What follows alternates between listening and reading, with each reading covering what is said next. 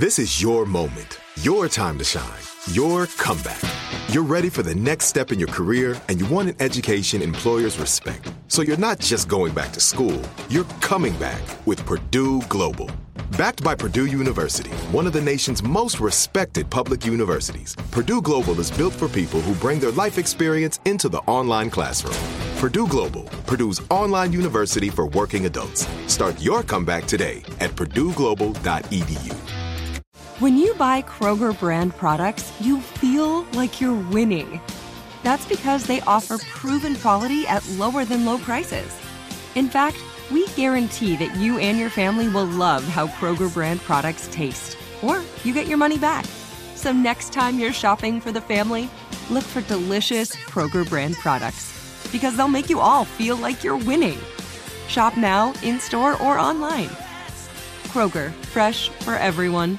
Hey everyone, this is Jody Sweeten from the podcast How Rude, Tanneritos.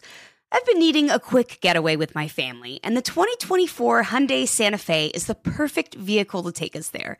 It has standard third-row seating, so I'm able to pack my entire family, plus pets, in the car, while also having enough room for our camping essentials. Available H-Track all-wheel drive will get us through any dirt trails, and available dual wireless charging pads will ensure we never have to worry about getting stuck with a dead phone in the middle of nowhere. Visit HyundaiUSA.com or call 562-314-4603 for more details. Hyundai, there's joy in every journey. Welcome to Behind the Police, a production of iHeartRadio. Now I am become Pod, the destroyer of castes. Welcome back to Behind the Bastards. This is Robert Evans trying a new style of introduction. This is actually Behind the Police, our special mini-series, and Behind the Bastards, where we talk about history's greatest bastards, American police. Back with me for part 5 of this 6-part series is my co-host, Jason Petty, better known as the hip-hop artist Propaganda. Jason, how you doing, man? What's up, man? Eating dried mangoes and listening to old DJs scratch. Mm-hmm. And I hope I'm sorry, guys, I'm back, man. I'm here again. Thank God. Learning all the variants. Yeah, you're the first guest we've had for 3 straight weeks. Or Look for here. 2 straight weeks, I think. Man, am I hitting like Billy Wayne like zone? Yeah, I mean, you're hitting propaganda zone. I like that, man. My own zone. Like the P ozone. zone. It's yeah, the P zone. like those calzone things that they used to make at Pizza. I think it was Pizza Hut, the Pizzone. Yeah. Those were good as hell. Yeah. Yo, can I quick story about calzones? Absolutely. Necessary. And we can move on there. So my homeboy Joseph Solomon, he's probably one of the most gorgeous men I've ever met. And he's a caramel 6'6", like soul singer, poet. It's ridiculous. It's not fair. You ever meet the guy where it's like, it's just not fair. You shouldn't be. Yes. No one should be this beautiful. So that's Joe, right? Joe lives in Atlanta. He was ordering this pizza, or he went to this spot, it was during the quarantine. He wanted a calzone. And, first of all, it's Atlanta, let's be real. This Chocolate City. These black people, right? And the whole shop was black people. And he tries to get a calzone. And he could tell based on the way that the lady was looking at him that she ain't know what a calzone was, right?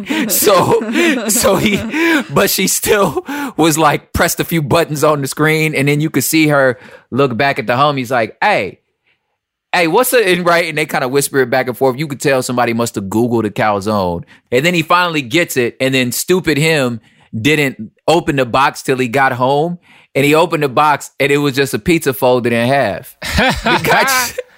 I mean, that is essentially which is a right. calzone. That's the funny part. I was like, that is a calzone. But he was like, you just folded a small pizza in half. What else do you want? I mean, really, you know what isn't like a calzone prop? The American policing. Yes, the evolution of American policing in the 1900s is not very much like a folded pizza. Which is unfortunate. Thank the Lord above. What if that's how we handled law enforcement? What if when you had 2 feuding gangs, the government just sent calzones over and we're like, hey guys, Yo, if Have you tried sent calzones? some calzones, a little bit of barbecue, a couple hot yeah, wings. yeah. You know what I'm saying? It's like everybody just sit down. Let's just have some calzone and some hot links. I think a good 70% of the problems of law enforcement, like instead of tear gassing a bunch of protesters, what if the state provided calzones? I'd be with it. Yeah, and it's cheaper too. I bet we'd save money on tear gas and such. Because you can feed a lot of people calzones for the price of hundreds of tear gas canisters. Let me tell you something. And it's less to clean up. You know what I mean? It's easier on the environment. Creates more jobs. Creates more jobs. Look, pod's over. Thanks very much, guys. Yeah. Look forward to our new Behind the Calzone series. Once this idea of ours goes horribly wrong in a year. Yes. Yeah. The calzone shot a kid. No one had ever seen anything like it. Pelted with a calzone from a calzone. Yeah. All right. And we'd have to deal with... Okay, so, yeah. Sorry. Last week, we dug into the very racist roots of U.S. policing, the KKK, Jim Crow, lynching, and the death penalty. And in doing so, we kind of took a break from the broader history of how police have evolved in this country and focused on, the enabling of white supremacy and the suppression of black people as an integral part of the justice system. And today, we're going to kind of peel back out again to discuss how the broader system of policing evolved in the U.S. over the last century to bring us to where we are now, which is, police stopping random people for no reason, doing horrific violence to them, and then being shielded from consequences by police unions. So that's what we're going to explain today. Okay. Cool. Yeah. There it is. This will be fun. We're going to talk a lot about police unions and a lot about stop and frisk and broken windows. Okay, So those two, stop and frisk, gets to my life. Yeah. Time. Yeah. Okay. So to get to that point, we have to, zoom back a bit to the start of the 20th century. By the time this nation started entering, what most people would call the modern era, most police departments were de facto the enforcement arm of organized crime, in the words of one scholar. So cops existed. We talked about this in episode 2. Cops existed as muscle for gang leaders and stuff. Yeah. Police departments engaged in constant election fraud because their jobs were generally tied to the position of local political bosses who were also gangsters. Okay. And during this period, this is like Tammany Hall and shit. And during this period, police drew salaries, but there was no such thing as overtime, and their salaries were generally shit. So instead, they took a lot of bribes. Dr. Gary Potter, who's a historian of law enforcement, insists that it's actually wrong to call the police in this period corrupt. He writes, quote, "They were, in fact, primary instruments for the creation of corruption in the first place." So, the police aren't corrupt. The police create corruption in this period, which is an interesting but I think really important distinction to make. That is meta, bro. I actually took a second, dang. Yeah. I need to lean back from that one for a little bit. That is profound. Yeah. Gary Potter doesn't mince fucking words. At all. Yeah. So in the early 1900s, police departments in major cities, particularly on the eastern seaboard, but also Chicago, because Chicago is a Midwestern city, but we all kind of lump it in with the East Coast. We all do it. Even Chicago does sometimes when they're lazy. Deal with it, Chicago. You should have moved further east if you wanted to not be. I was like, do you get snowed in from a tundra? You're on the East Coast, bro. Yeah. Thank you. Yeah. So, police departments in major cities in the eastern seaboard in the early 1900s did a bit more than just provide muscle for gangsters and crack the heads of labor organizers. They also got into the business, because no one else was going to do it, of what we'd call social welfare. It was kind of their job to take care of the homeless and the critically ill, and they weren't good at this. But police in Boston, New York, and other cities sheltered homeless people in precincts. They emptied public toilets, and they kept track of the infected during epidemics. Now, since again, these men were at the time hired gangsters, they were not renowned for taking to these tasks with a great deal of empathy, but nobody else really gave a shit. They didn't give a shit either, but they were kind of the people you gave the bad jobs to. Again, not a lot of respect for law enforcement in this period. So they're like, we need somebody to pull the homeless people off the street so they don't freeze to death. Have the cops do it. Yeah.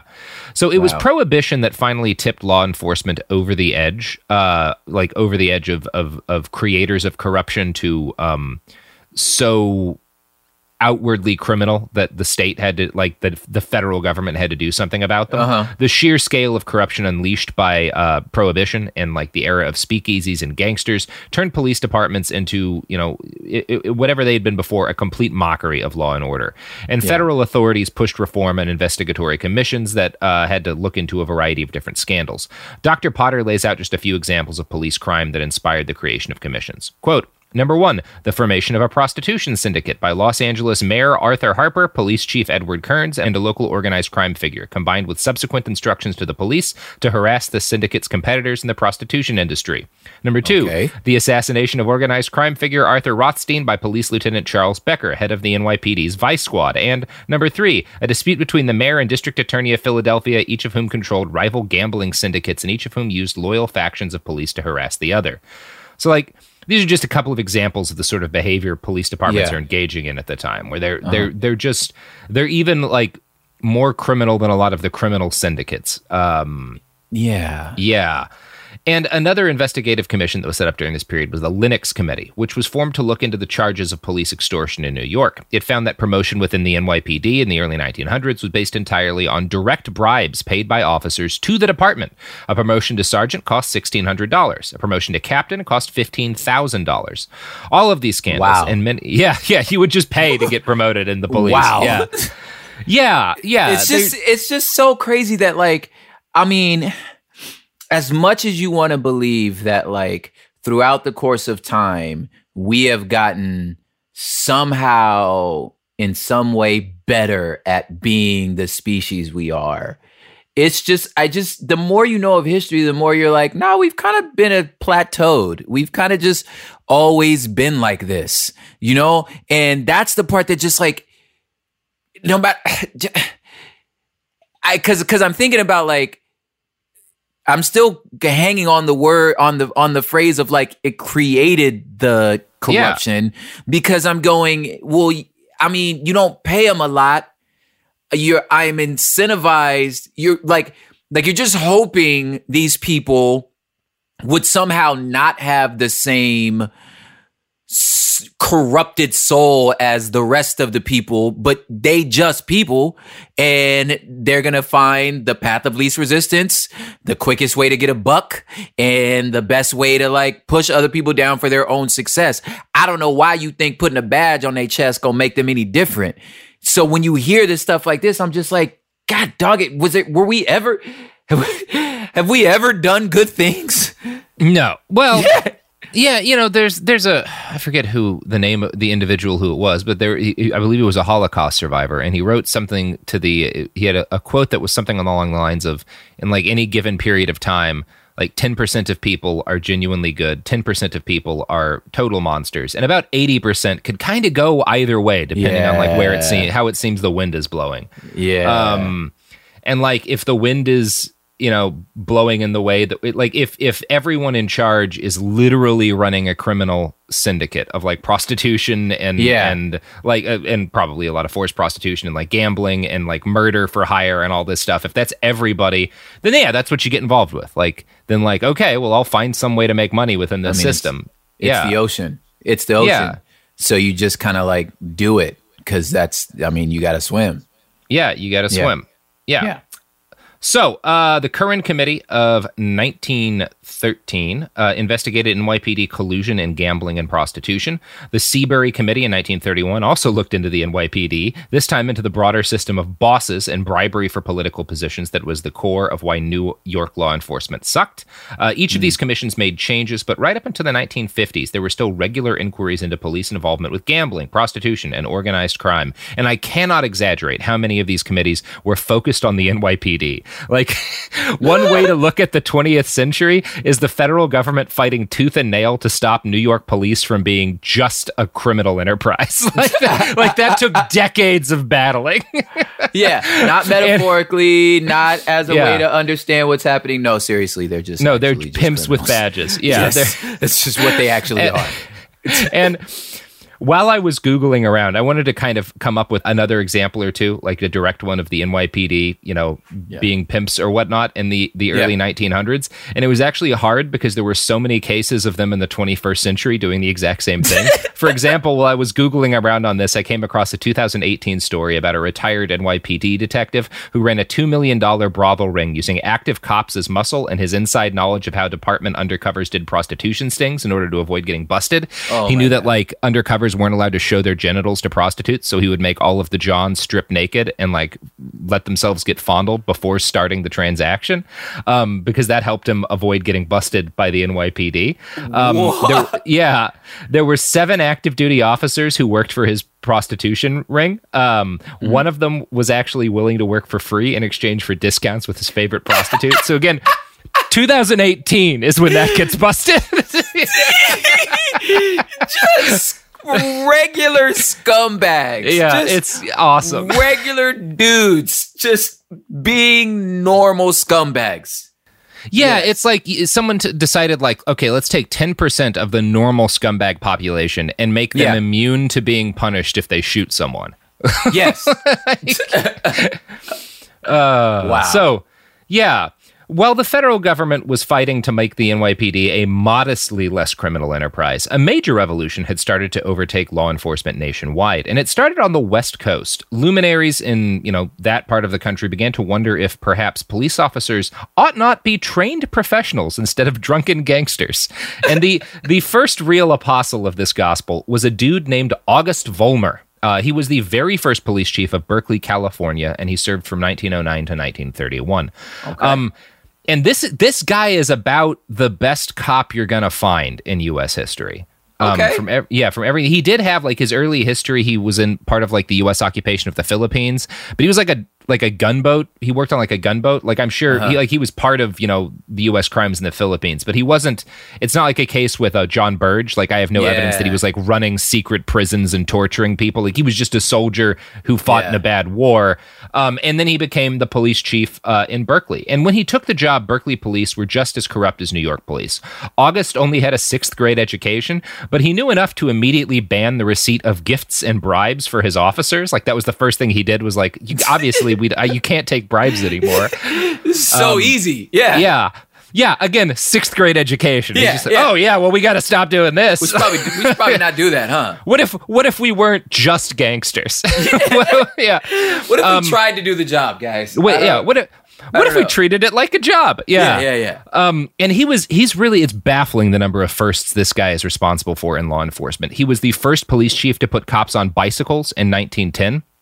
He was the first police chief to put cops on motorcycles in 1911. His officers received the very first radios in their squad cars. Vollmer's department created the first centralized police record system, and he was the first chief in the United States to push his officers to use blood, fiber, and soil analysis to solve crimes. He was one of the first chiefs to use fingerprinting. Vollmer was also the first chief to require college degrees of his officers. He was one of the first police chiefs to hire black cops, although not the first, but he was the very first police chief to hire female officers in 1919. August was also the first police chief in the U.S. to explicitly ban the use of the 3rd degree, and he was a lifetime opponent of capital punishment. He was notorious and fairly unique among lawmen in this period for believing that communists had a right to organize and state their views without being beaten into bloody pulps. Look at this guy. Yeah, he's the best cop we're going to talk about. I am impressed, bro. Like, you see him riding by in his little like big front wheel, little silly police car, silly bike. You know what I'm saying? Yeah. Like the old school, old timey Victorian bike, but he's a cop, and that guy you salute. Like, hey, what's up, officer? Yeah. There's no. He pot was over trying. Here. Yeah. At least you're trying. Yeah. And now he was also one of the very first people anywhere to teach classes in criminal justice, essentially like helping to invent that field of higher education. Like he was one of the first people to be like, we should probably have college classes that help people do this thing that's a job. And one of his students was a dude named O.W. Wilson. And O.W. Wilson went on to become the police chief of Fullerton. He was also the police chief of, somewhere in the fucking Midwest. I forget where else he was the police chief. And Fullerton, California? Yeah, Fullerton, California. Oh, okay, yeah. And he was also the superintendent of the Chicago PD at one point. So he was a very influential, like, running police departments guy. Yeah. And he wrote a book called Police Administration in 1943. And this was sort of a reaction to how most cops in big cities were drunken gangsters. And it basically, O.W. Wilson, you know, who is the protege of Vollmer, is like, we need to professionalize police departments nationwide. And Wilson wanted police departments to be centralized and reformed along military-style lines. This helped departments to keep a closer eye on their officers and stop them from, you know, just selling bootleg liquor or whatever.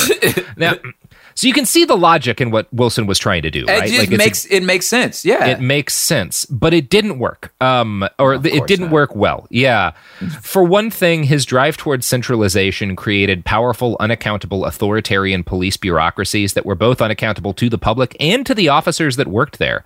Racist and sexist hiring practices were never reformed, and so these dictatorial police bureaucrats were basically just white dudes.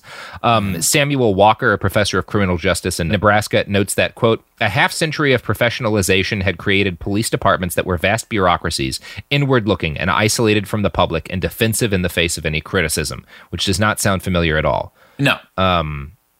Can't win with these guys, man. Yeah. Every time you want to, like, I want to be like, oh, yeah, well, that's good. Oh, well, there it is. It never quite works out, right? No. Like, they always seem to keep sucking, even when you deal with what you think are the problems, which maybe hints that the problem is at the root of what we have police for. Yeah. As opposed to them needing bicycles. Yeah. Yeah. I remember one of my elementary school teacher used to say, hey, if every place you touch on your body hurts, your finger's probably broken. So, like, that's what I just think about. I'm just like, maybe your finger's broken, guys. Maybe the finger's broken. Yeah. Good way to describe that. Never forgot that. Miss Durfield. So, what's worse is that Wilson, like his mentor Vollmer, both of whom I think had good intentions, had seized upon the idea that police should focus on crime prevention rather than just investigation. Now, this was not a new idea, and again, you can see the logic in trying to prevent crime. But the way that it worked out in the real world is that these new professional centralized police departments suddenly started devoting a lot more time to sending cops out on patrol to stop and search people at random. Most of these people were members of the dangerous classes, which at that point were mostly racial minorities in the United States. You know, the Irish weren't really being oppressed no more, but bring that back.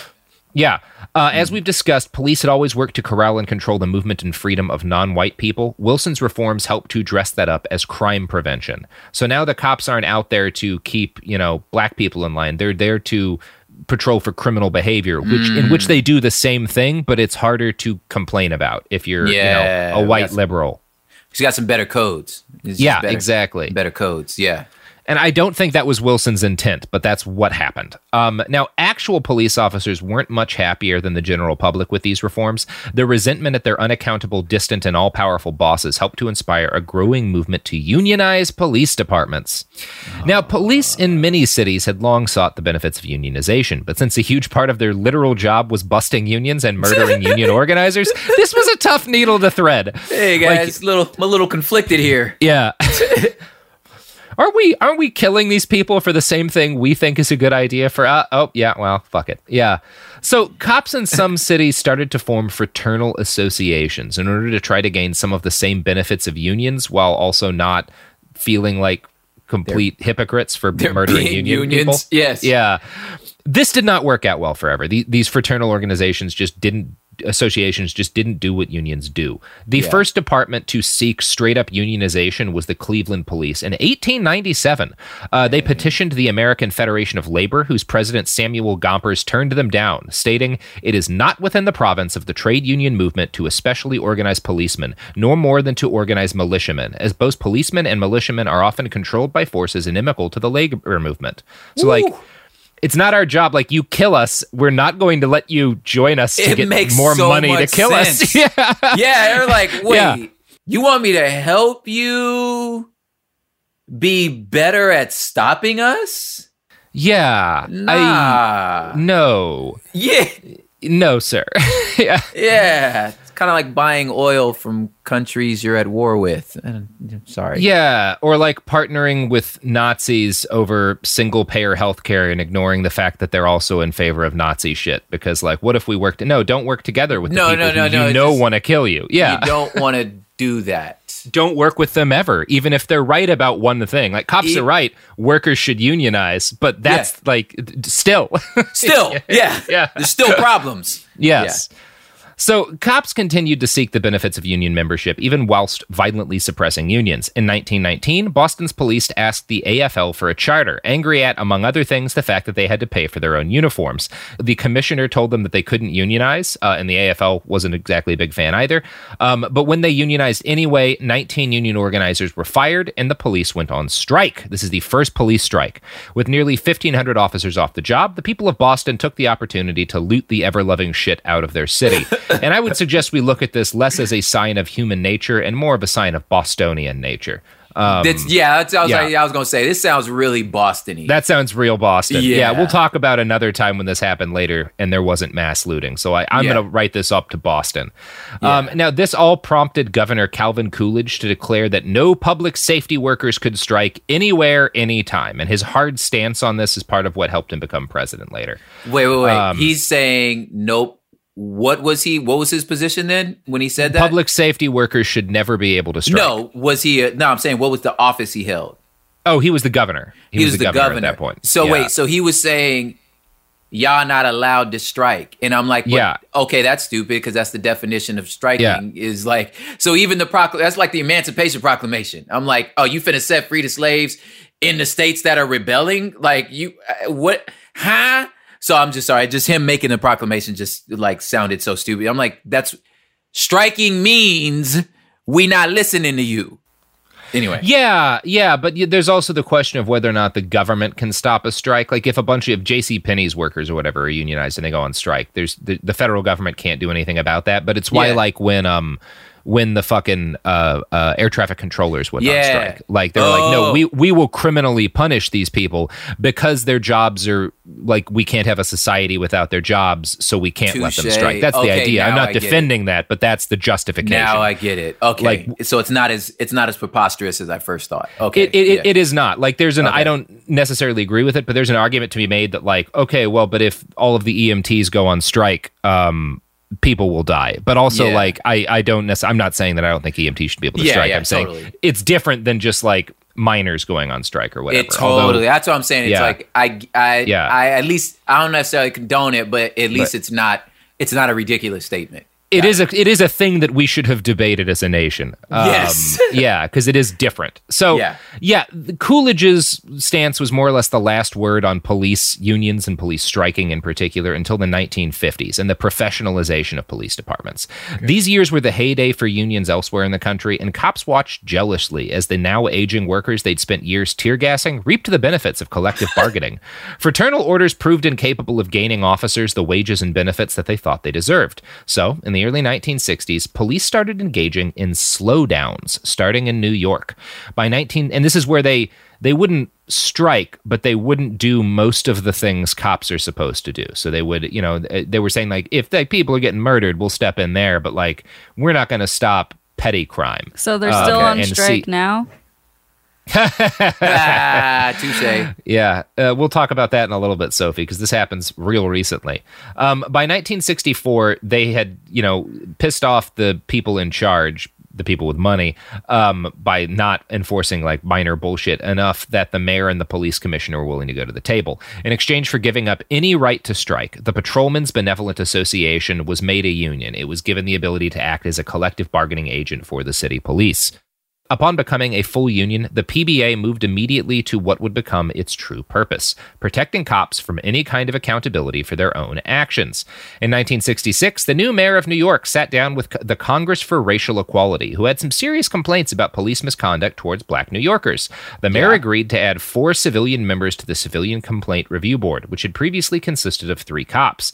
The PBA fought this viciously, holding a 5,000-member picket line in opposition to the idea of giving civilians any say and how their police functioned. I'm going to quote next from an article in The New Yorker.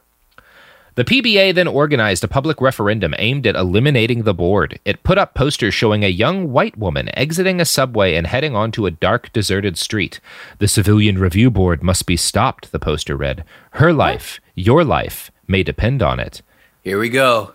A police officer must not hesitate. If he does, the security and safety of your family may be jeopardized. You see what they're arguing there? This is again, I see exactly what they're arguing. Yeah, if you let civilians watch what we do, we might not kill the dangerous non-white people threatening white women fast enough. Like that's what they're saying. Yeah. There's the weapon. Yeah. There's the goat. There's the toolkit. Yeah. But we have to protect our women. Yeah. Yeah. Like, 1966. Yeah. Yeah. You like that? I was like, we have to women? I enjoyed that. You know what else I enjoy, Robert? You know what won't protect white? No. Okay. Shit. That was a bad way to lead into this. That was horrible. You know what supports police accountability and thinks that we can have safe subways without unaccountable, heavily armed maniacs? Man, the products, I sure do hope so. Yeah. They all of...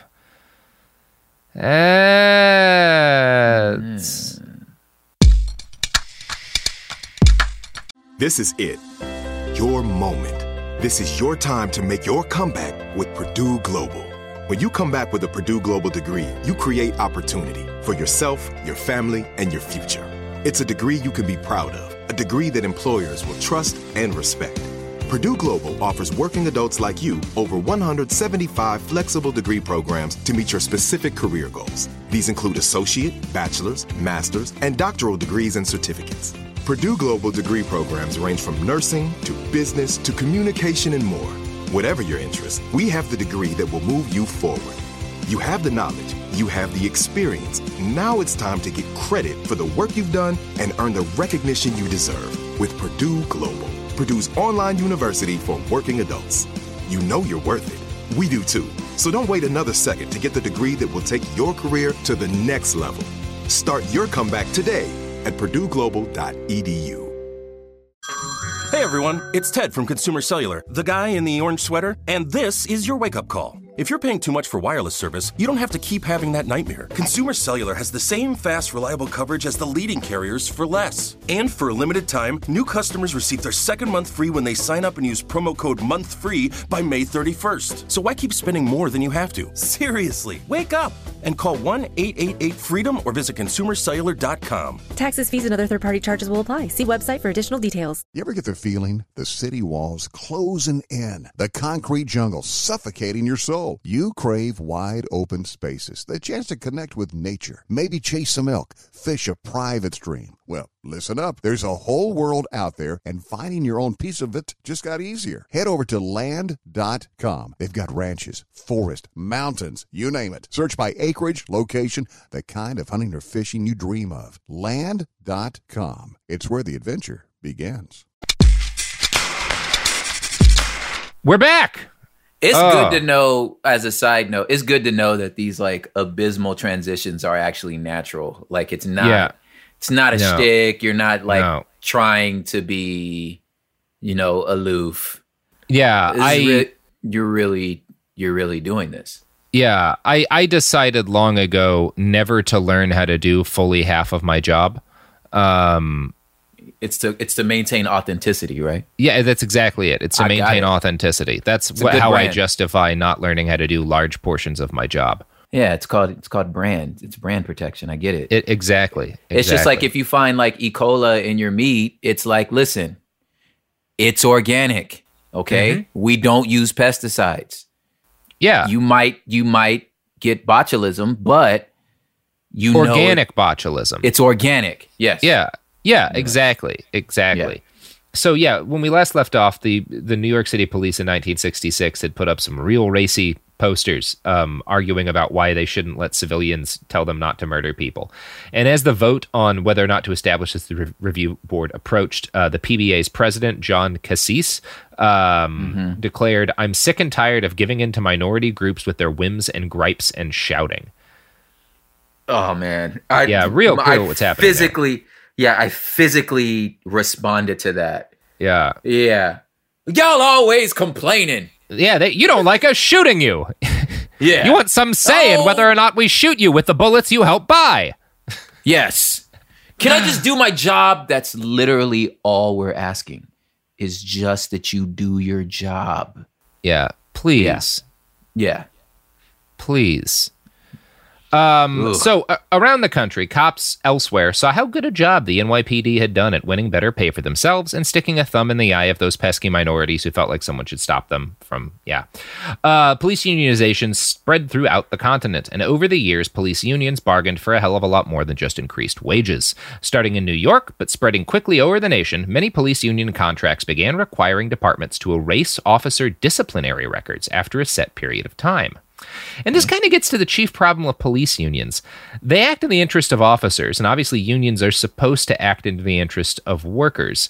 But a lot of times, because of the kind of people who become police officers, the interest of the officers means acting against the interests of general society. So if, for example, a minor or a grocery store employee or any other kind of worker really gets more money, that might be against the interests of the people who own stock in the company, of the capital holding class, of of the people who, the executives at the top who have to take pay cuts. You can argue that's against their interest.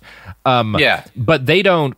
If somebody who works, like, they're not able to, like, the fucking a union representing grocery store employees doesn't make it impossible for you to tell which grocery store employees are stabbing people, because grocery store employees don't do that, and when they do, they tend to go to prison and stop working at the the unions don't rush in to be like, no, you have to keep employing this man. All he did was stab 3 people. Like, I'm like, the union doesn't protect you from sucking at your job, right? I mean, it does a little bit. Like, that's a fair argument that, like, unions keep people. Sometimes, like, teachers who are bad at teaching stay on. Okay, like, fair enough. But like, the point, going back to your analogy, I'm like, you can't just lick the apples, and then be like, yo, my union protects me because I got a right to lick the apples, and I'm like, fool, no, you.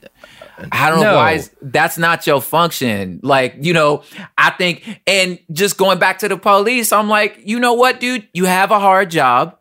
You should be paid well. You're right. Mm-hmm. You should be paid well. You have a hard job. But what is not your job is being another gang in our neighborhoods and terrorizing people of color. That's not your job. You should not be protected for doing that. That's what unions protect them for. Instead of just being like, oh, well, we're workers too, and we should be able to advocate for higher pay. They're like, and also, if we beat someone, we should be able to hide that from the public.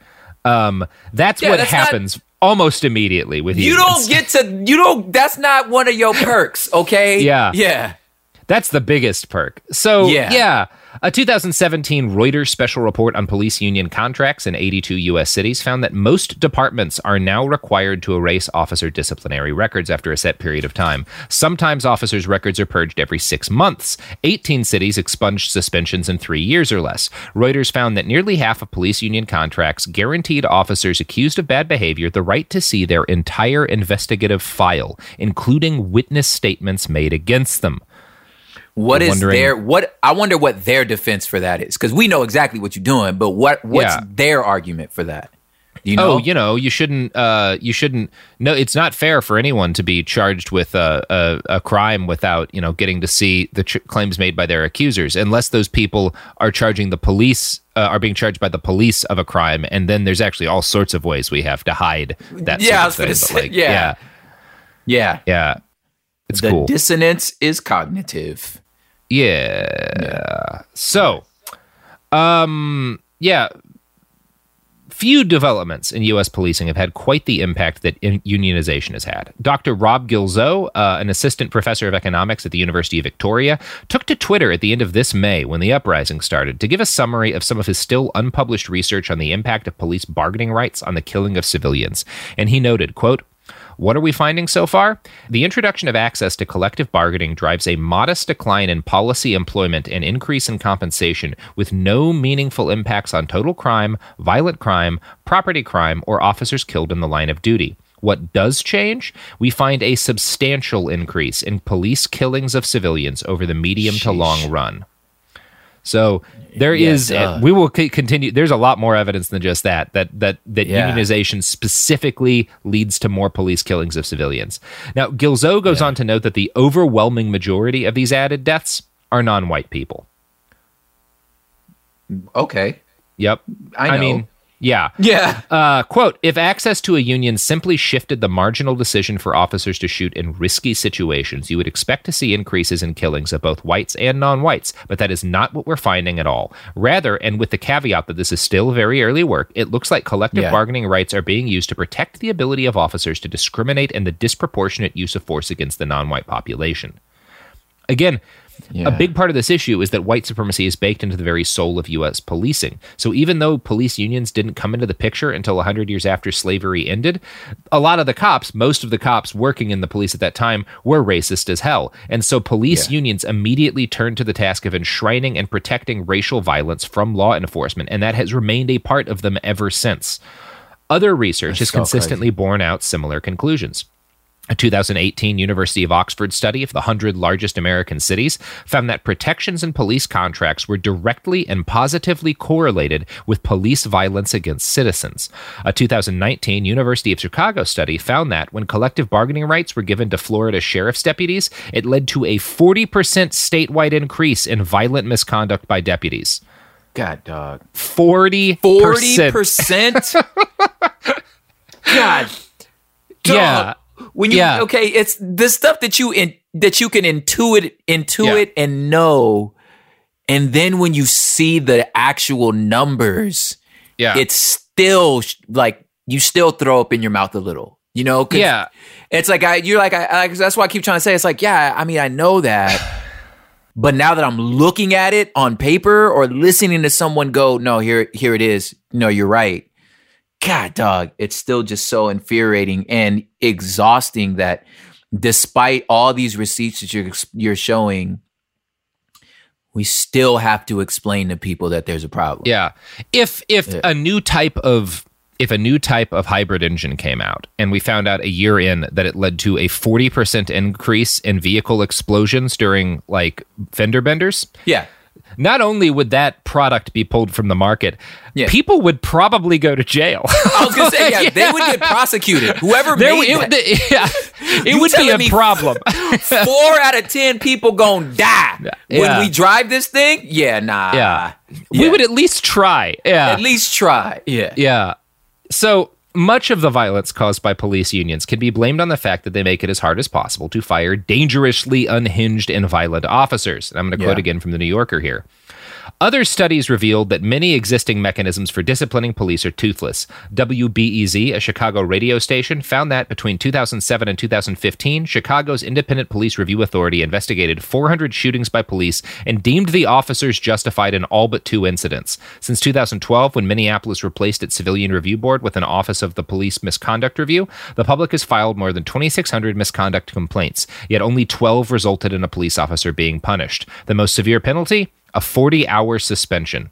When the St. Paul Pioneer Press reviewed appeals involving terminations from 2014 to 2000... 40-hour suspension? Yes. Yeah, you gotta take a week 2,600 When the St. Paul Pioneer Press reviewed appeals involving terminations from 2014 to 2019, it discovered that arbitrators ruled in favor of the discharged police and correction officers and ordered them reinstated 46% of the time. Non-law enforcement workers were reinstated at a similar rate. And again, that's the point that like normal unions do work this way as well, but they're not representing people who have the right to shoot people. Yes. For those demanding more accountability, a large obstacle is that disciplinary actions are often overturned if an arbitrator finds that the penalty in the department meted out is tougher than it was in a similar previous case, no matter if the penalty in the previous case was far too lenient. Dude. Yeah. So where's the trope, because I'm thinking the movie trope of Pulaski, badge and gun. Like the chief is like, give me your badge and gun. You're on leave, right? But the guy's such one tough cop, but he still investigates the crime. I'm like, it don't sound like, I don't know where y'all got that from, because it sounded to me like, you know what I'm saying?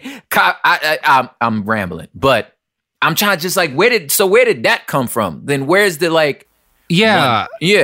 You know what I mean? This is actually what we're getting into, because it turns out that it is accurate that a lot of the times police chiefs hate and try to fire their worst and most dangerous officers, and police unions make that impossible. That's actually what we're getting into right now. Okay. Yeah.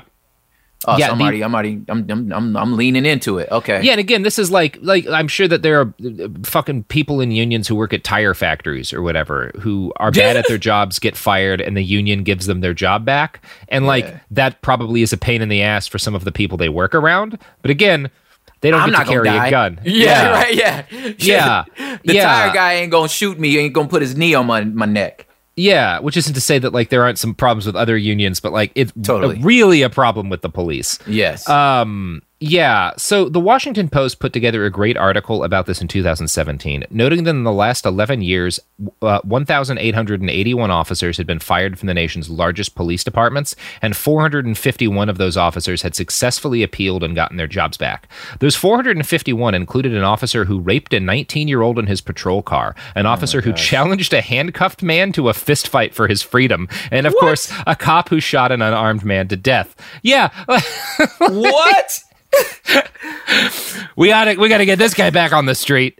Yeah. Gotta give him another chance to win that fist fight. Yeah, I'm like, there's the like tragically disgusting, and then there's the preposterous. Like you challenged the guy, like he got on handcuffs. A handcuffed man to a fight for his freedom. You want to box him? Like, yeah, you nerd. Like, yeah, if you weren't so deadly. Yeah. You know what I'm saying? I wish I could just be like, you're a nerd, man. Yeah, and like part of me is like, I would kind of like to get into a fist fight with a cop in that situation, but I know that if you start losing, you're going to shoot me. That's you can't win. Yeah. There's no winning that fight. Yes. One of my favorite stories in this really, really wonderful Washington Post article is the 2012 tale of Boston police officer Baltazar Tate DeRosa. In 2003, DeRosa's cousin was ambushed by a masked gunman and murdered in what was probably a gang-related crime. In 2005, DeRosa called in sick for his overnight shift. He went out to a nightclub, the Copa Grande Oasis, instead with a dude named Carlos DePina, who was his cousin and the brother of his cousin who got murdered. While at the club, both men encountered Jose Lopez, a gang member who was a suspect in the murder of DeRosa's cousin. Carlos wound up murdering Jose Lopez, using his off-duty cop cousin as a getaway driver. So DeRosa, who took the night off claiming to be sick and went and got wasted at a nightclub with his cousin, when his cousin murders a guy, acts as the getaway driver. And obviously when this is found out, he gets placed on administrative leave and he's charged with being an accessory to murder. He was acquitted of that crime, but he was fired from the department when the investigation revealed that he'd actually been arrested with his cousin at that club before due to a drunken disorderly conduct. So again, they find out like, okay, maybe this guy didn't know he was being the getaway driver in a murder that his cousin committed, but he knew that he was repeatedly getting drunk at the club while he should have been working, and like we should fire him for that. He lied about it to us. So DeRosa appealed the firing. In 2012, he was reinstated with $50,000 in lost pay and overtime. He is currently a Boston Bike Patrol officer. Wait, that boy got the money back? Yeah, of course. They always get the money back. Dog. He got the money back. That one's a fun one, because at least like the guy that they murdered sounded like a piece of shit too. Whatever. Yeah. Because it's just like, look, man, this again, you just gangbanging, and like, that is the most that story that's funny because it's the most like spot on any inner city USA anywhere story. Right? That's me. Like if let's just say I'm working stiff, you know, I still taught high school. I'm just going to go chill with one of my cousins because that's my cousin. We're all from South Central LA, right? My cousin gets in a static with somebody else. What am I going to not help him? That's my cousin. You know what I'm saying? So like, okay, yeah, maybe I lose my job, you know, but like, I just like, you know, I mean, well, that's my cousin, man. Like I'm going to, you know what I'm saying? Like I'm going to help scrap with my cousin, you know? And then I'm supposed to think of you any different because you got a badge, right? No, you just like the rest of us. You're going to do ratchet shit because you ratchet like all of us. Mm-hmm. Yeah, exactly. Yes. Yeah, exactly. In 2007, Fort Worth police officer Jesus Jesse Banda Jr. stalked his ex-girlfriend to a party, saw her with another man, and used called into police dispatch to check on the plates of the man she was with fraudulently, claiming that he had stopped the guy or whatever. So he found the address of the dude that his ex-girlfriend was going out with, and several days later, he showed up at the man's house at night and shot the car up with his 12 gauge. The department couldn't prove he'd committed the crime, but they were able to show that he'd lied about why he had called in the man's license plate a night or two before his car got shot up. Yeah.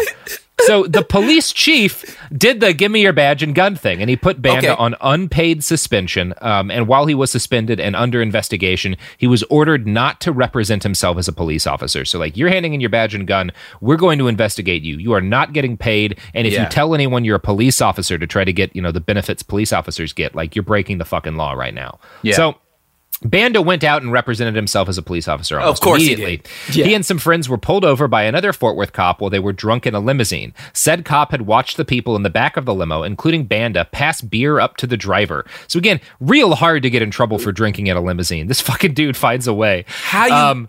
Wait, passed it to the driver? Here, drink this, bro. What the fuck is wrong with you? Yeah. What are you doing, man? Yeah. Yeah.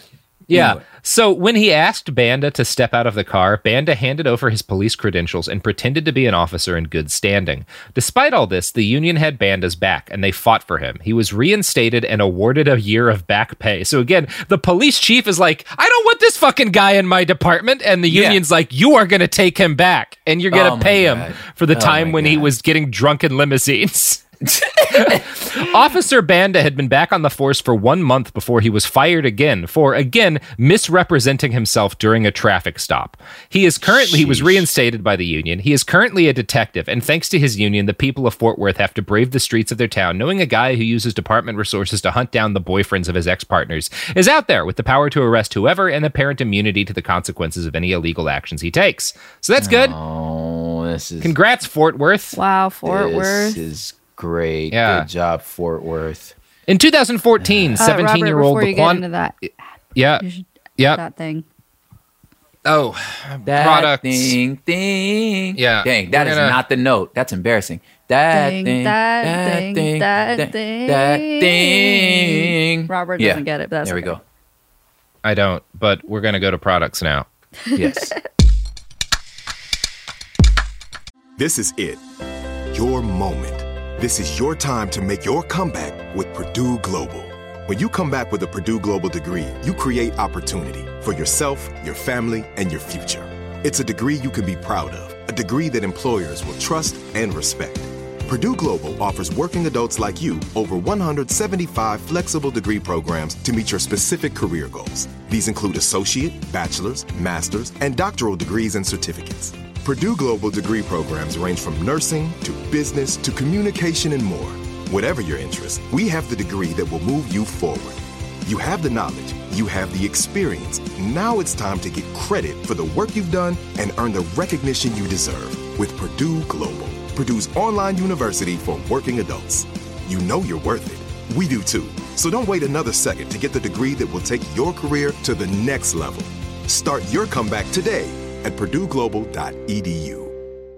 You ever get that feeling like the concrete jungle's closing in? You crave wide open spaces, the chance to chase your own dinner, or just breathe clean air. Well, listen up. There's a whole world out there waiting, and finding your piece of it just got easier. Head over to Land.com. They've got ranches, forests, mountains, you name it. Search by acreage, price, location. They've got it all. No matter what kind of wild dream you're chasing, Land.com can help you find the ground to make it a reality. So quit dreaming. Head over to Land.com, find your open space, and get out there.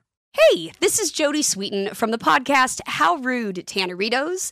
As a nostalgic voice from your past, I'm here to remind you that amongst the stressful and chaotic existence we live in 2024, you deserve to get away. It's time for a vacation, no matter when you're hearing this. And let me tell you how you'll get there. The 2024 Hyundai Santa Fe. Want to bring the family to the mountains with the Santa Fe's available H-Track all-wheel drive? Well, it's got standard third-row seating and available dual wireless charging pads for the kids who just want to stare at their phone and not talk to you. You know what I mean. Visit HyundaiUSA.com or call 562-314-4603 for more details. Hyundai, there's joy in every journey. We're back, and we started talking about carne asada fries, which I am normally very happy with my decision to live in the Pacific Northwest. But whenever somebody says carne asada, I long for Southern California. It's nothing like it. Yeah. All so right. I could go for some carne asada fries, but we have to talk about police unions instead. Yes. So let's talk about Laquan McDonald. In 2014, 17-year-old Laquan McDonald was murdered by Chicago police officer Jason Van Dyke. The media furor around this launched an investigation, which revealed that Officer Van Dyke had previously been the subject of repeated complaints. The report noted that a code of silence about misconduct was baked into labor agreements between police unions and the city, and that this ensured that nothing had been done about Officer Van Dyke before he killed a child. Van Dyke was eventually convicted of second-degree murder and 16 accounts of aggravated battery with a firearm. 16 is the number of times he shot him. Van Dyke was found not guilty of any official misconduct, though. So he was guilty of murder, but not guilty of improperly behaving as a police officer. Yeah. Square you that did circle. murder somebody, and you're going to go to prison for it, but you also didn't break the rules of your job. but your job's fine. Yeah. Wow. Yeah, what do we do with that one? Yeah. Ironically, given their role in murdering the shit out of unions for close to 100 years, police might be the most successful example of unionization in U.S. history. Not in terms of, like, benefit to society or even benefit to the profession of policing, but at least in terms of the sheer amount of power that they wield. They protect their officers, boy. You know what I'm saying? Jesus. Yeah. Yes. Labor historian Joseph McCartan notes they have more clout than other public sector unions, like the teachers and sanitation workers, because they have often been able to command the political support of Republicans. That's given them a huge advantage. Police unions are one fortunate area where we have a single human being who embodies all of the evil that these institutions represent and do. And when I talk about a single human being who embodies the evil of police unions, there's no one else I could be talking about but Lieutenant Bob Kroll, head of the Minneapolis Police Union. Yeah, president of the Minneapolis Police Union. Bob has, of course, appealed the firing of Derek Chauvin and the other 3 cops who murdered George Floyd, saying that they were fired without due process. And this is something of a pattern for him. In 2015, when 2 white MPD officers shot 24-year-old Jamar Clark in the head while he was handcuffed on the ground, Kroll went on TV to talk about Clark's violent criminal past and declare BLM a terrorist organization. Yeah. Kroll has a real thing for declaring people he disagrees with of being terrorists. He did the same thing to U.S. Representative Keith Ellison, a black Muslim congressman who pushed for criminal justice reform. That fun detail came out in a lawsuit filed by the current MPD police chief. According to Mother Jones, the lawsuit accused Kroll of wearing a motorcycle jacket with a white power patch sewed into the fabric and said he had a history of discriminatory attitudes and conduct. He has told reporters he was part of the City Heat Motorcycle Club, some of whose members have been described by the Anti-Defamation League as displaying white supremacist symbols. Bob Kroll joined the MPD back in 1989, and in his years on the force, there were 20 or more internal affairs complaints made against him. We don't know how many minimum. We actually don't know how many it was because of all the shit I've been explaining. They purge records, but at least 20. What job? Yeah, it's crazy. What job can you have 20 on record? Yeah, imagine. I'm reading you what I'm going to tell you next, and imagine that he worked as a baker or like as a computer programmer. Everybody replace cop with donut maker. Yeah, sanitation worker. Sanitation worker, yes. In 1994, he was suspended for using excessive force, and in 1995, he was accused of beating, choking, and kicking a biracial 15-year-old while shouting racial slurs. What the yeah. Bob Kroll. In 2004, when Kroll was off-duty, someone leaving a bar bumped his backpack against Kroll's car. Bob and another off-duty officer got out and beat the piss out of this guy. When his friends came to help, they beat the shit out of his friends too. Bob was suspended for 20 days for this. It's cartoonish. This is cartoon level. Yes. Mm-hmm. The Minneapolis The Minneapolis police knew all of this when they elected Bob Kroll to be their union president by a 2-1 margin. Bob won because the citizens of Minneapolis had just elected a reform-minded police chief. She told the New York Times, "I believe Bob Kroll was elected out of fear. We are the only ones that support you. Your community doesn't support you. Your police chief is trying to get you fired." You see what I'm building to here? Police unions allow the cops to deliberately short-circuit the democratic process. This is part of why bringing in better police chiefs and voting in reform-minded mayors almost never actually does a damn thing when it comes to reforming the police. Yes. Yeah. Because the unions are still there, and they stonewall anything from happening. When Kim Garner was elected DA of St. Louis in 2016, she promised to fight police violence on behalf of her citizens. One of the ways she proposed to do this was by establishing an independent oversight board to investigate abuses by police. Like the PBA in New York more than a half-century earlier, the police union in St. Louis set right to work killing this oversight board. They went to lawmakers one by one, and whatever they said stopped the matter from even coming to a vote. According to the New York Times, quote, around the same time, a lawyer for the union waged a legal fight to limit the ability of the prosecutor's office to investigate police misconduct. The following year, a leader of the union said Miss Gardner should be removed by force or by choice. Wow. That's cool. Can you just... Wow. It's like... It's comic book level power. Like, and I just imagine, like, you know, in every comic book when the bad guy goes like, "I feel the power." Like, I feel like that must be what it's like, to where you're like, after a while, you just know you can get away with it. And anybody that comes in to try to stop you, you got the power to remove. Like, it just, God, dog, like, it must be intoxicating. It's gotta be a drug. Like, it's gotta be a drug. It is a drug. Yeah, it is. They're high on fucking power. And if you've ever, I mean, I don't know. Have you never pistol whipped a guy? Never. Because it is great. Oh my god, pistol whipping a dude. It's like that first slice of cherry pie on a birthday. Yeah, that's how it's now, like.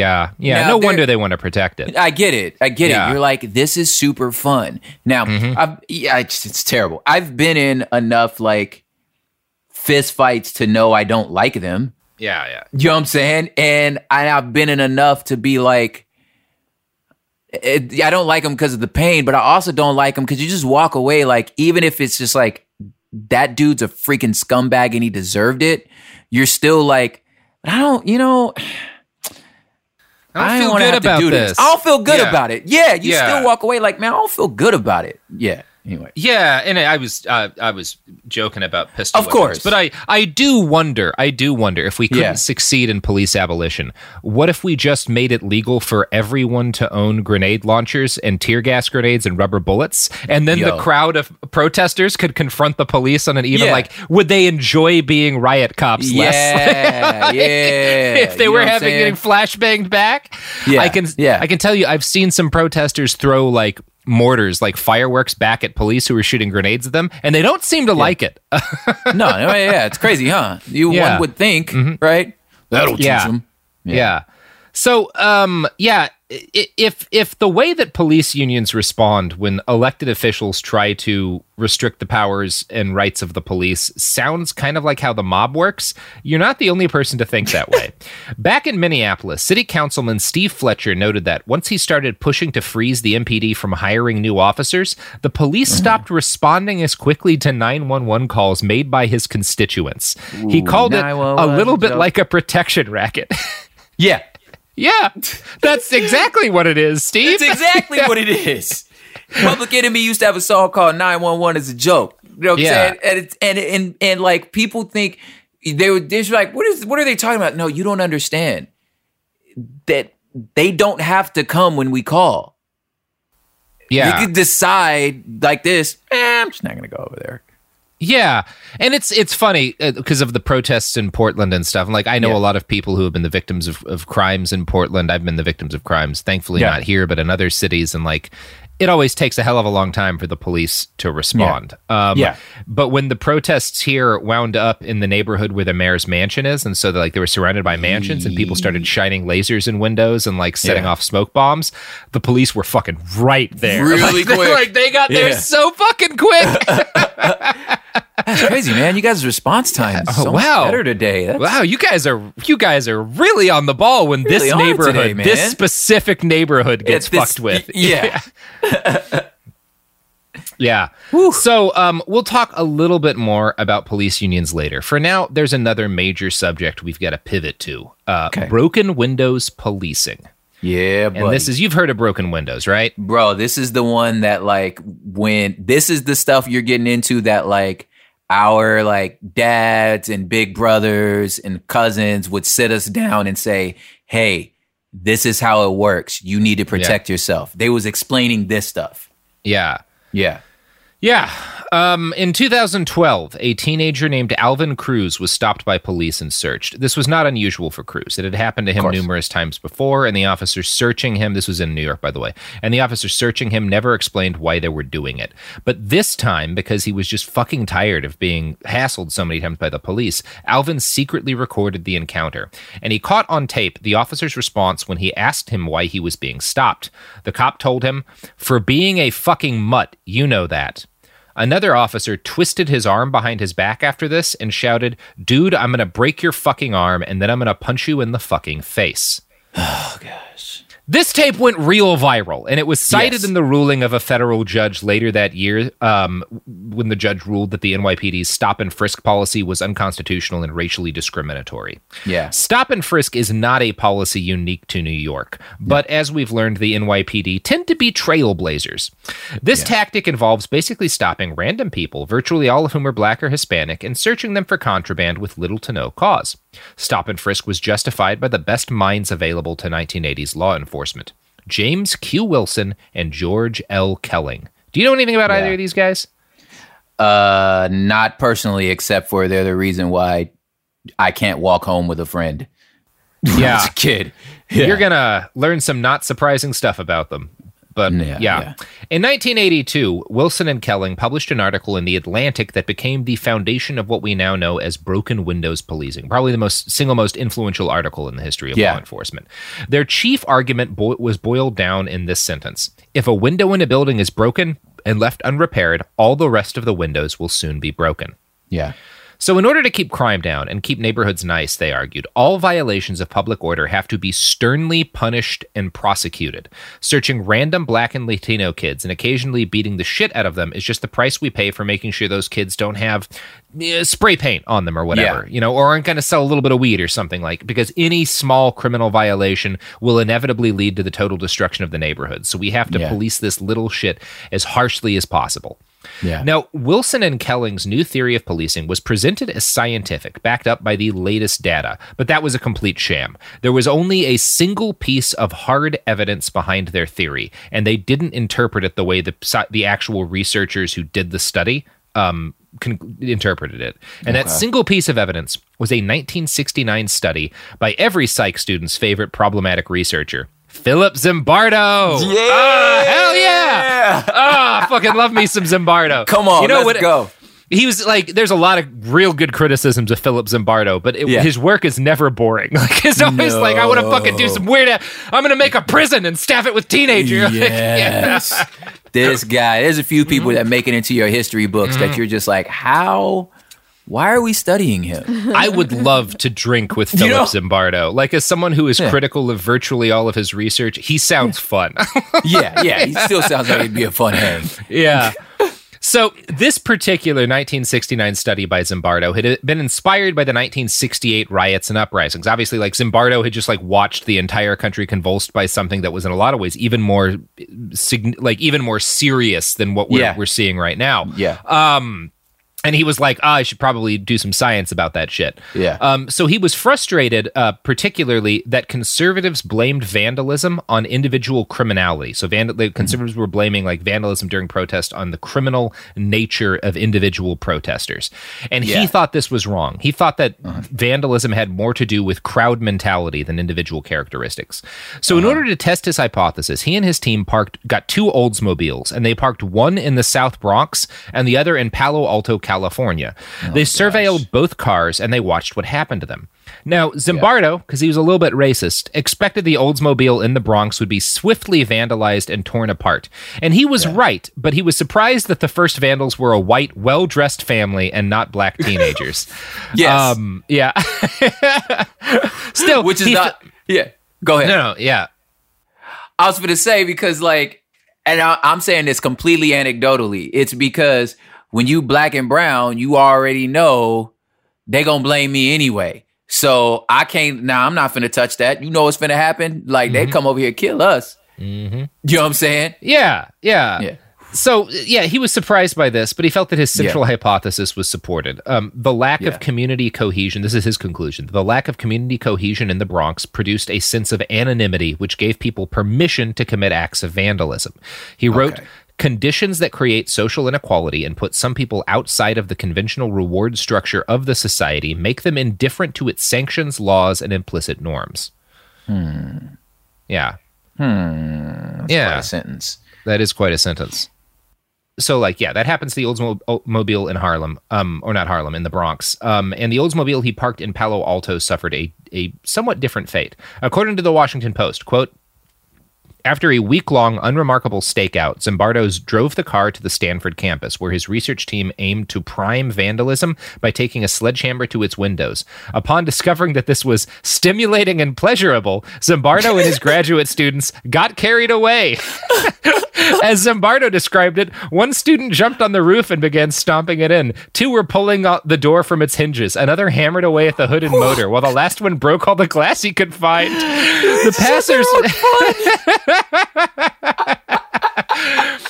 The passers-by the study had intended to observe had turned into spectators and only joined in after the car was already wrecked. Zimbardo's conclusions were the stuff of liberal criminology. Anyone, even Stanford researchers, could be lured into vandalism. And this was particularly true in places like the Bronx with heightened social inequalities. For Zimbardo, what happened in the Bronx and at Stanford suggested that crowd mentality, social inequalities, and community anonymity could prompt good citizens to act destructively.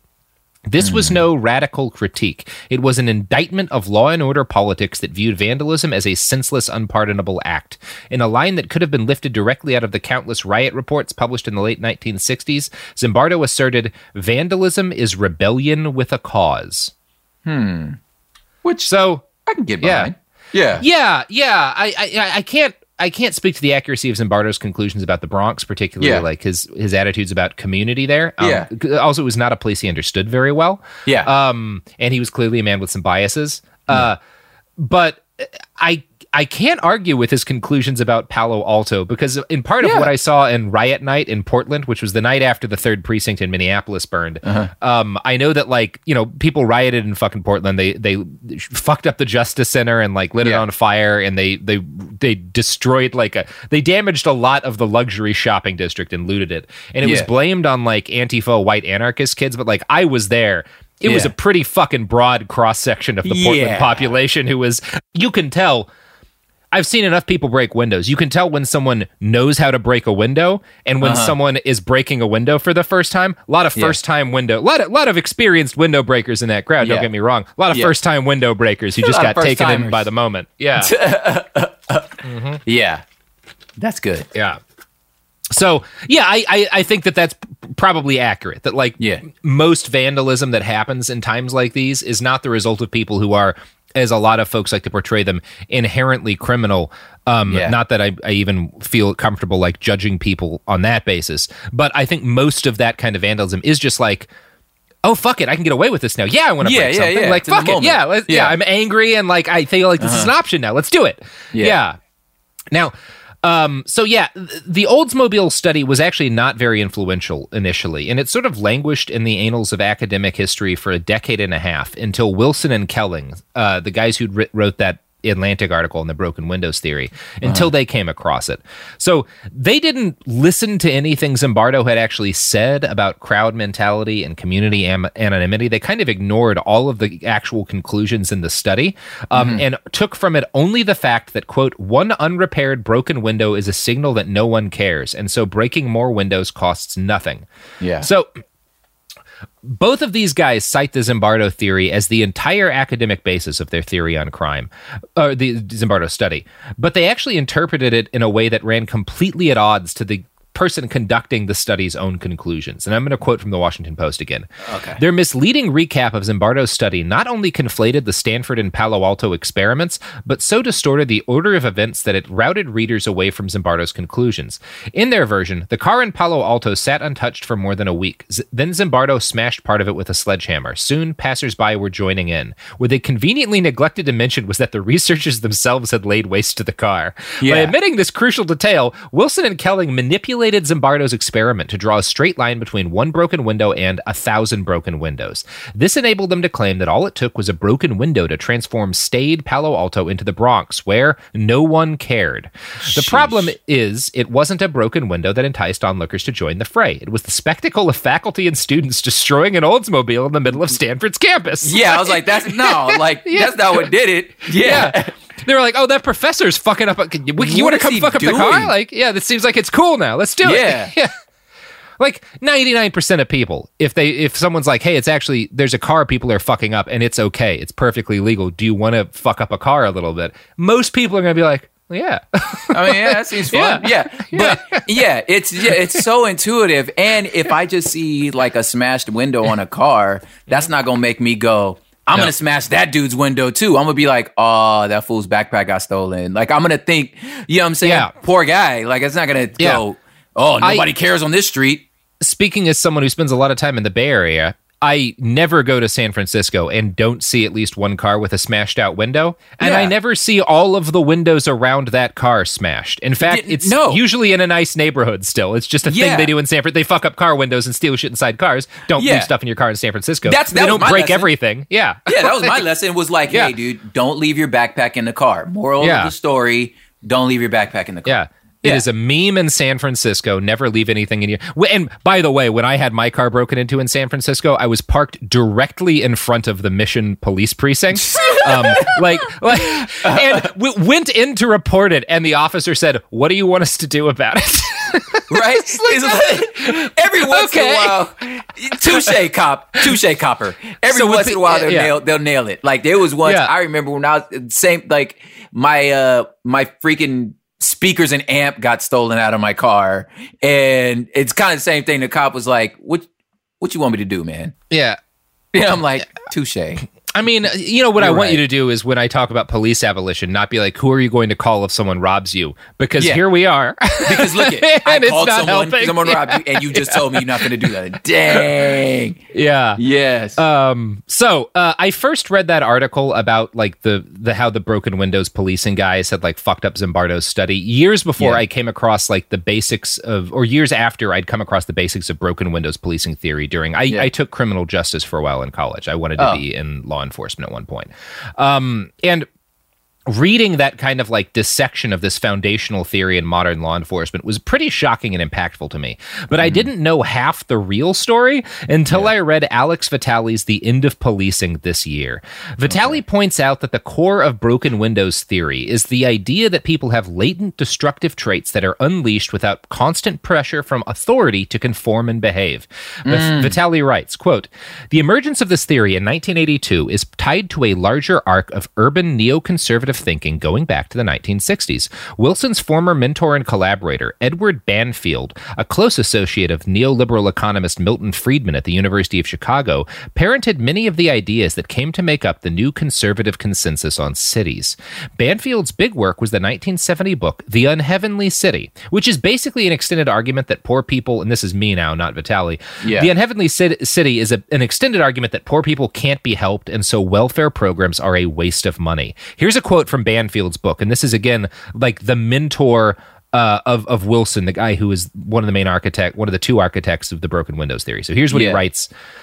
Although he has more leisure than almost anyone, the indifference, apathy, if one prefers, of the lower-class person is such that he seldom makes even the simplest repairs to the place that he lives in. He is not troubled by dirt or dilapidation, and he does not mind the inadequacy of public facilities such as schools, parks, hospitals, and libraries. Indeed, where such things exist, he may destroy them by carelessness or even by vandalism. Oh my gosh. I'm so mad right now. Yeah, it makes you real angry, doesn't it? Yeah, it's just what do you know about being poor? Yeah, go into any poor person's house. They have fixed more of their own shit than you know how to, buddy. Yes, yes, there's that. I've always put the broken window, stop and frisk, and then kind of the gang injunctions and street sweepers. I've always kind of in my head, without any actual research, lumped them all together under the theory that you just presented, which is that ultimately we don't care about our neighborhoods unless we have authoritative powers that keep us in line. I've kind of lumped it under that thought that's what law enforcement thinks about us. You know what I'm saying? That it's still the broken window thing. So when the gang injunctions, I don't know if we're even going to cover that, but I've always kind of seen them because they were all around. It was all that 80s and 90s policing that that turned me into the policing don't work, activist that I am now. Is under that sort of thinking. I don't know if they all together, but the statement you just said, the idea of again saying that ultimately you're animals unless we keep you in line. Yes. It just all makes sense now. That's clearly how you think of us. Yeah. Yes. And it will become clearer where all of... Yeah. So... Banfield basically thought that cities ought to be abandoned because they were just inherently criminal places. And his protege Wilson took a different tact, arguing that cities had been great once and could be halted in their decline and made great again if only the cause of that decline were properly recognized. Wilson identified liberal politicians and, of course, the moral failings of black communities as the chief cause of urban decline. Vitale writes that Wilson, quote, argued that liberals had unwittingly unleashed urban chaos by undermining the formal social control mechanisms that made city living possible. By supporting the more radical demands of the later urban expressions of the civil rights movement, they had so weakened the police, teachers, and other government forces of behavioral regulation that chaos came to reign. Wilson, following Banfield, believed strongly that there were profound limits on what the government could do to help the poor.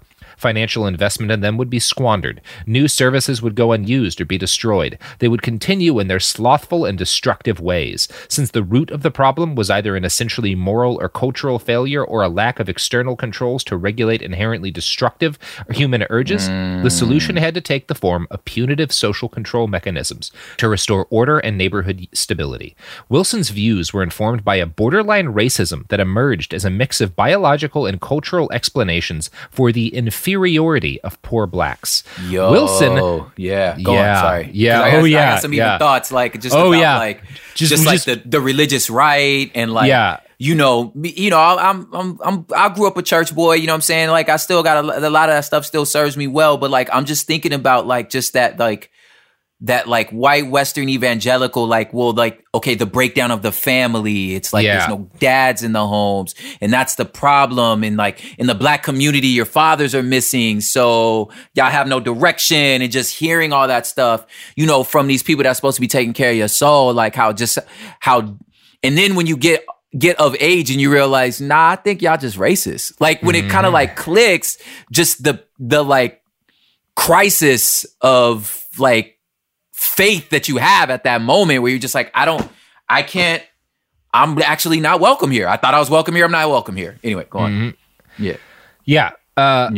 So back to Wilson a little bit, because this next part's important. No. Wilson co-authored the book Crime and Human Nature with Richard Herrnstein, which argued that there were important biological determinants of criminality. While race was not one of the core determinants, language about IQ and body type opened the door to a kind of sociobiology that led Herrnstein to co-author the openly racist The Bell Curve with Charles Murray, who was also a close associate of Wilson. So The Bell Curve, if you're not aware, is a thoroughly discredited book about IQ and race that has earned a place of honor on every racist bookshelf. Yes. And So Wilson is friends with both of the authors of that and works on a book with one of the authors of that. Sheesh. This is the guy who co-invents broken windows theory of policing. Like that's where he's swimming in. That's his fucking sea. Yeah. And it's so like hearing it all together, it's so clear. Yeah. You know, it's so obvious, you know, coupled with my own just experience and just like, oh my God, just hearing it all together, it's just like, yes. Yes, that's, so I'm not crazy. You really do think this about us. Got it. Yep. Yeah. So, the broken windows theory gave ideological cover to people who wanted to empower the U.S. police to interfere more directly in the daily lives of more, particularly non-white people. Prevention of crime had been the goal since the days of Vollmer, but what that meant had changed. Now poverty and social disorganization were seen as the results of crime, not the causes, and thus the best way to reform society was to repeatedly punish people for minor criminal behavior. Vitale goes on. Broken windows policing is at root a deeply conservative attempt to shift the burden of responsibility for declining living conditions onto the poor themselves, and to argue that the solution to all social ills is increasingly aggressive, invasive, and restrictive forms of policing that involve more arrests, more harassment, and ultimately more violence. Wow. So the solution to poverty ain't jobs. No. It's punishment. Yeah, you got to stop them from breaking windows in their neighborhood by arresting them for weed or whatever. Yeah. Yo, the nuance that like snatch that out the sky. The nuance of saying, I'm gonna try to say it like you like the quote said, which it was like the cause of crime was not the poverty. The cause of poverty was the crime. And that's the part where I'm just like, there's your mistake. There it is, right? If you've ever heard the term like a crime of survival, then like you understand what we talking about here. Where it's just like you have that completely backwards. You know what I'm saying? If you think that the cause of the poverty is the crime, rather than saying the cause of the crime is the poverty. Yeah. That is like that fundamental switch. Everything will start making sense now when you understand that like the law is probably unjust already. So this act of survival shouldn't be a crime in the first place because it's an act of survival, right? But when you understand it as just an act of survival, right, then the idea of punishing a person for trying to survive seems preposterous because it is. Yes. Yeah. So, one example of the violence caused by broken windows policing would be the famous and the tragic death of Eric Garner. If you've forgotten, I know you haven't, but you at home, Garner was busted for selling cigarettes illegally. He was choked to death by officers, and his famous cry, "I can't breathe," has probably become the most powerful slogan of the Black Lives Matter movement. Yeah. Just kind of sums everything up. Yeah. You might be surprised to learn that Garner's arrest did not come as the result of like an individual officer just sort of like rolling around the neighborhood and spotting a guy breaking the law and choosing to do something.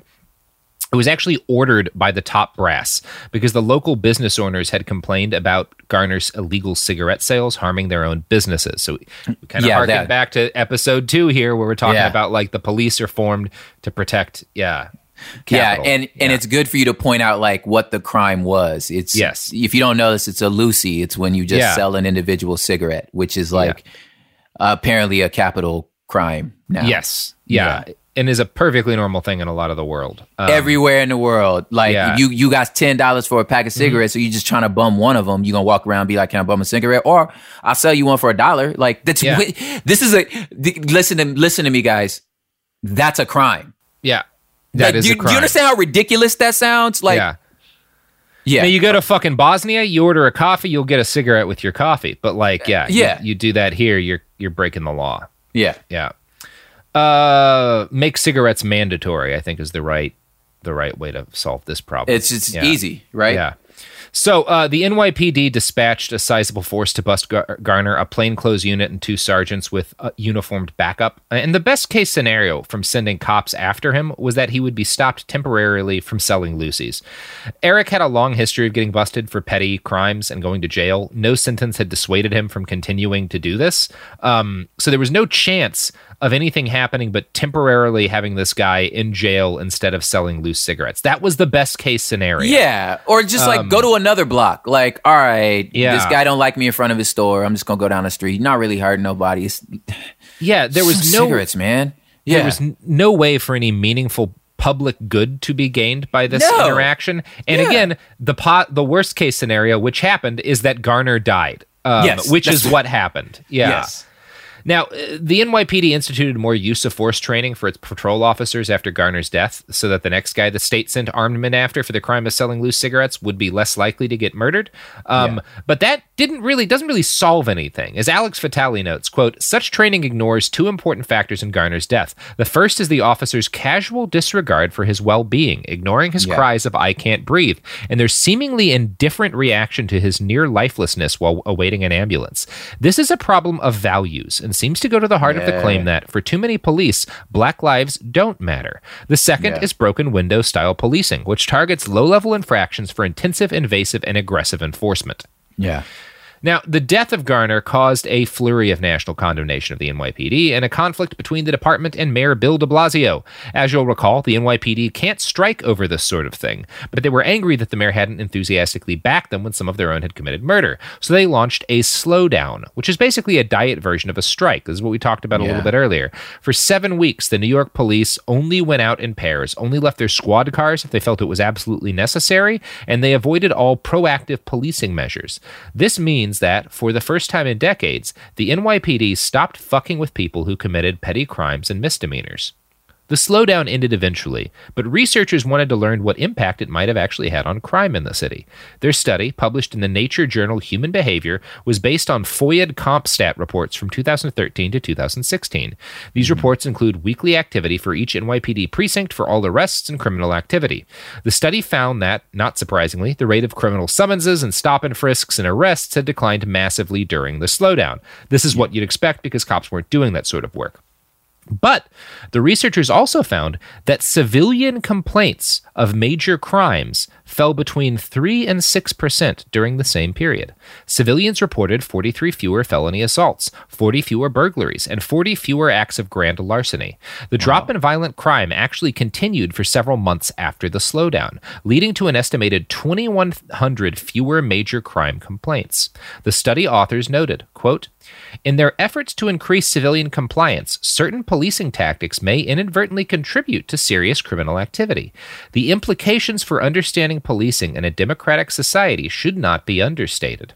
The researchers directly addressed broken windows policing and the stop and frisk style public order policing tactics introduced as a result of that theory. Quote, our results imply not only that these tactics fail at their stated objective of reducing major legal violations, but also that the initial deployment of proactive policing can inspire additional crimes that later provide justification for further increasing police stops, summonses, and so forth.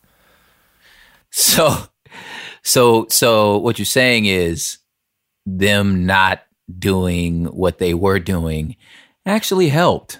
Yeah, if you had a DA who came in and said violent crime and like complaints about major crimes by civilians dropped between 3 and 6% during my tenure, you could run for fucking state office, federal office on that shit, right? Yeah. Yeah. And it's like, oh, we'll show you.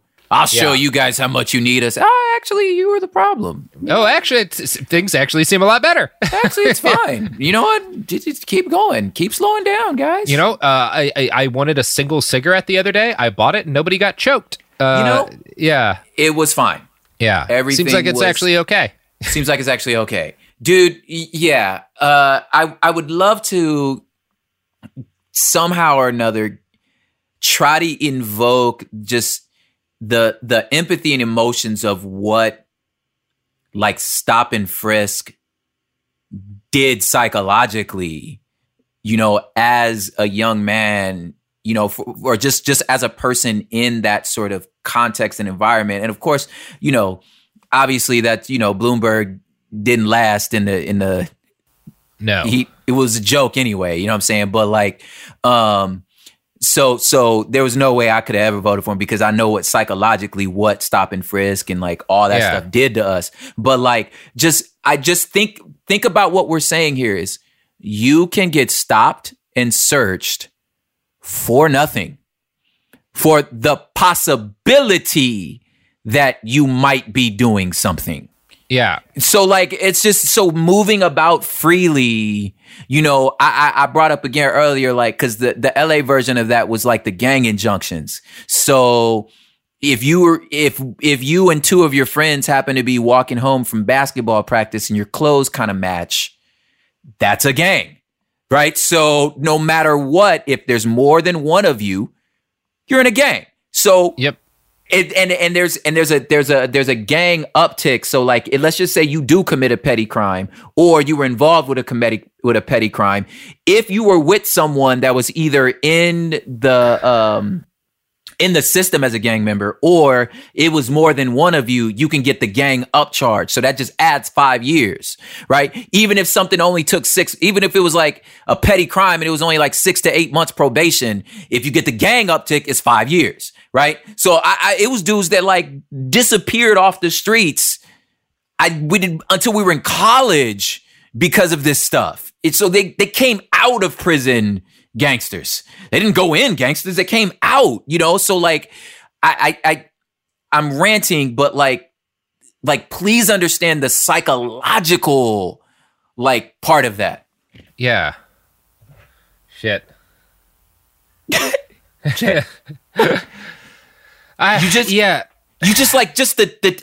a full-grown man. I paid freaking property taxes. I'm working on a damn home loan right now. And I still, whenever I just hear that, whoop, whoop, my body still just kind of like, yeah. Like, that's the fucking thing to me, is like we talk such a fucking good game in this country about what freedom is. Yeah. And if you live in a country where a huge percentage, if not most, because fucking white people feel this way when they hear the whoop whoop of the police siren. Yes. Everyone's scared of them. Everyone feels it. Yeah. If you've got this unaccountable group of armed people who can fuck up your day and possibly the rest of your life at any moment for no reason, even if you haven't done something wrong and experience no consequences, if that's built into your system, you're not free.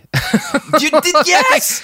Whatever nebulous concept freedom is, that's not it. It's not it. Yeah. Go back to the script.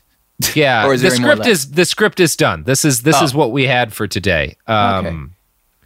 Yeah, we're gonna talk about the Texas Rangers some, which will be fun, and the militarization of police. We're gonna talk about the TV show Cops.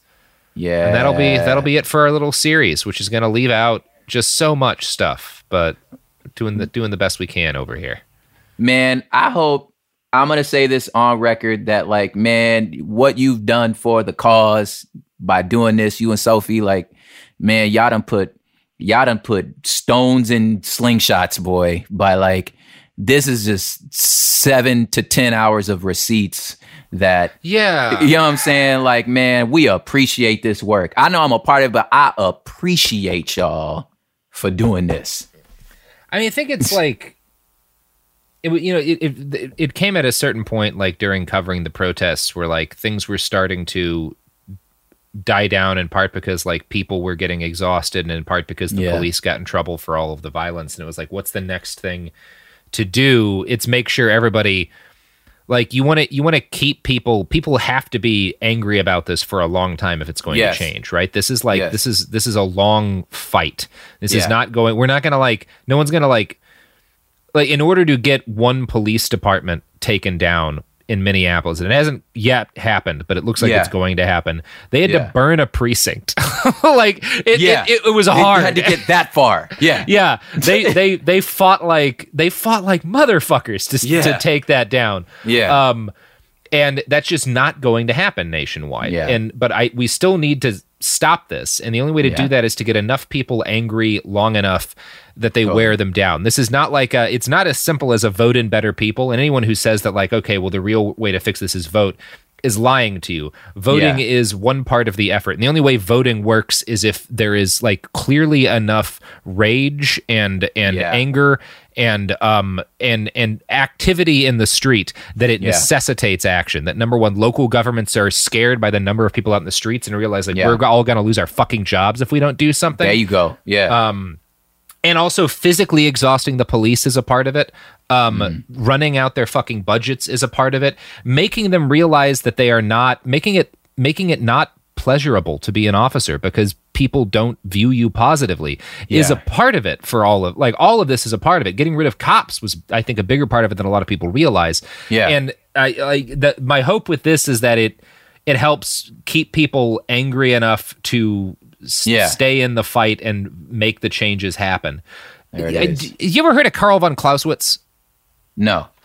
Clausewitz was a German military. He was a general, but he was also he wrote a lot about strategy. He's very influential in the field of like thinking about how to conduct war. Yeah. And Clausewitz had a definition of war that is not everyone agrees with it, but I find it really compelling. He defined war as the continuation of politics through other means. Whoa. Police have been talking about how there's a war on police for a very long time, and I think that the actual falling number over 40 years, the number of police officers killed and wounded in the line of duty has continually fallen. I don't think it's accurate in like the literal sense, but I do think you can look at what the police have been doing, and stop and frisk is a big part of it, as a war on the people of this country. And responding in kind, it's not a sitting in the trenches with a rifle. It's not necessarily even on our side of things. It's not a doing violence to human beings war, but it's not dissimilar from the kind of war that like the Russian government has been attempting to carry out in places like Ukraine and Georgia. Yes. It is a very complicated conflict, but it is a conflict. And I hope that this has provided some additional munitions. Yes, and it has. Good on you. Well, Prop, you want to plug your pluggables before we roll out? I do. This is Prop Hip Hop over here. Website and Instagram and all those things are prophiphop.com.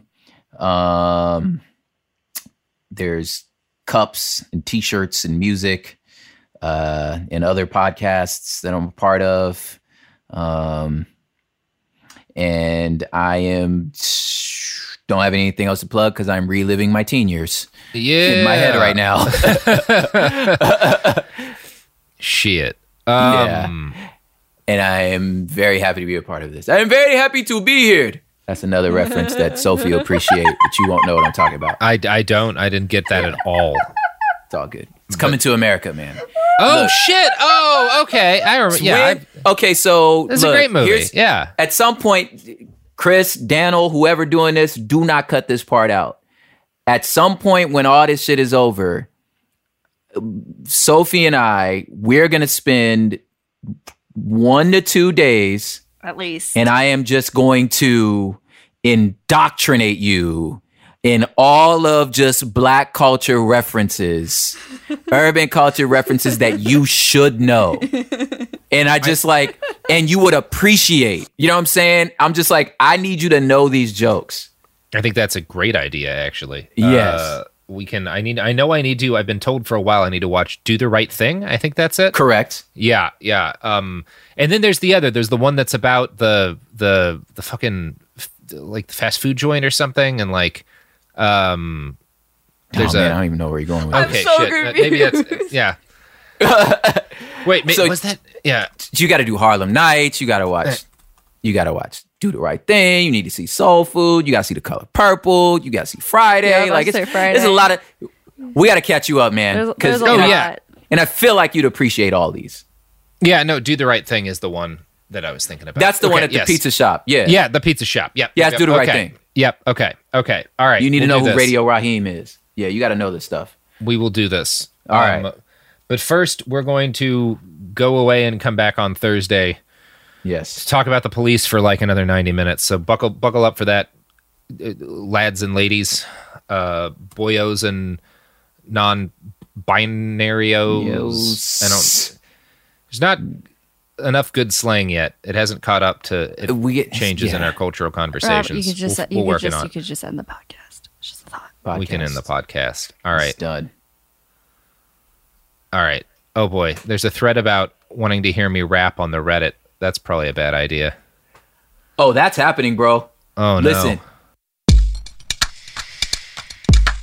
Behind the Police is a production of iHeartRadio. For more podcasts from iHeartRadio, visit the iHeartRadio app, Apple Podcasts, or wherever you get your podcasts. You ever get that feeling like the concrete jungle's closing in? You crave wide open spaces, the chance to chase your own dinner, or just breathe clean air. Well, listen up. There's a whole world out there waiting, and finding your piece of it just got easier. Head over to Land.com. They've got ranches, forests, mountains, you name it. Search by acreage, price, location. They've got it all. No matter what kind of wild dream you're chasing, Land.com can help you find the ground to make it a reality. So quit dreaming. Head over to Land.com, find your open space, and get out there. You know that feeling when you walk into your home, take a deep breath, and feel new? Well, that's what it's like to use Clorox Scentiva. Because Clorox Scentiva smells like coconut, cleans like Clorox, and feels like energy. It'll elevate any cleaning routine to not just clean, but also make every room smell like a tropical coconut getaway. Discover how Clorox Scentiva's powerful clean and refreshing scents can transform your space. Get yours in coconut or other fabulous scents at a nearby retail store. This episode brought to you by 20th Century Studios' Kingdom of the Planet of the Apes. Director Wes Ball breathes new life into the epic franchise. As a ruthless king attempts to build his empire at the expense of the remaining human race, a young ape begins a journey to fight for a future for apes and humans alike. Kingdom of the Planet of the Apes. Enter the kingdom in IMAX on May 10th and theaters everywhere. Get tickets now.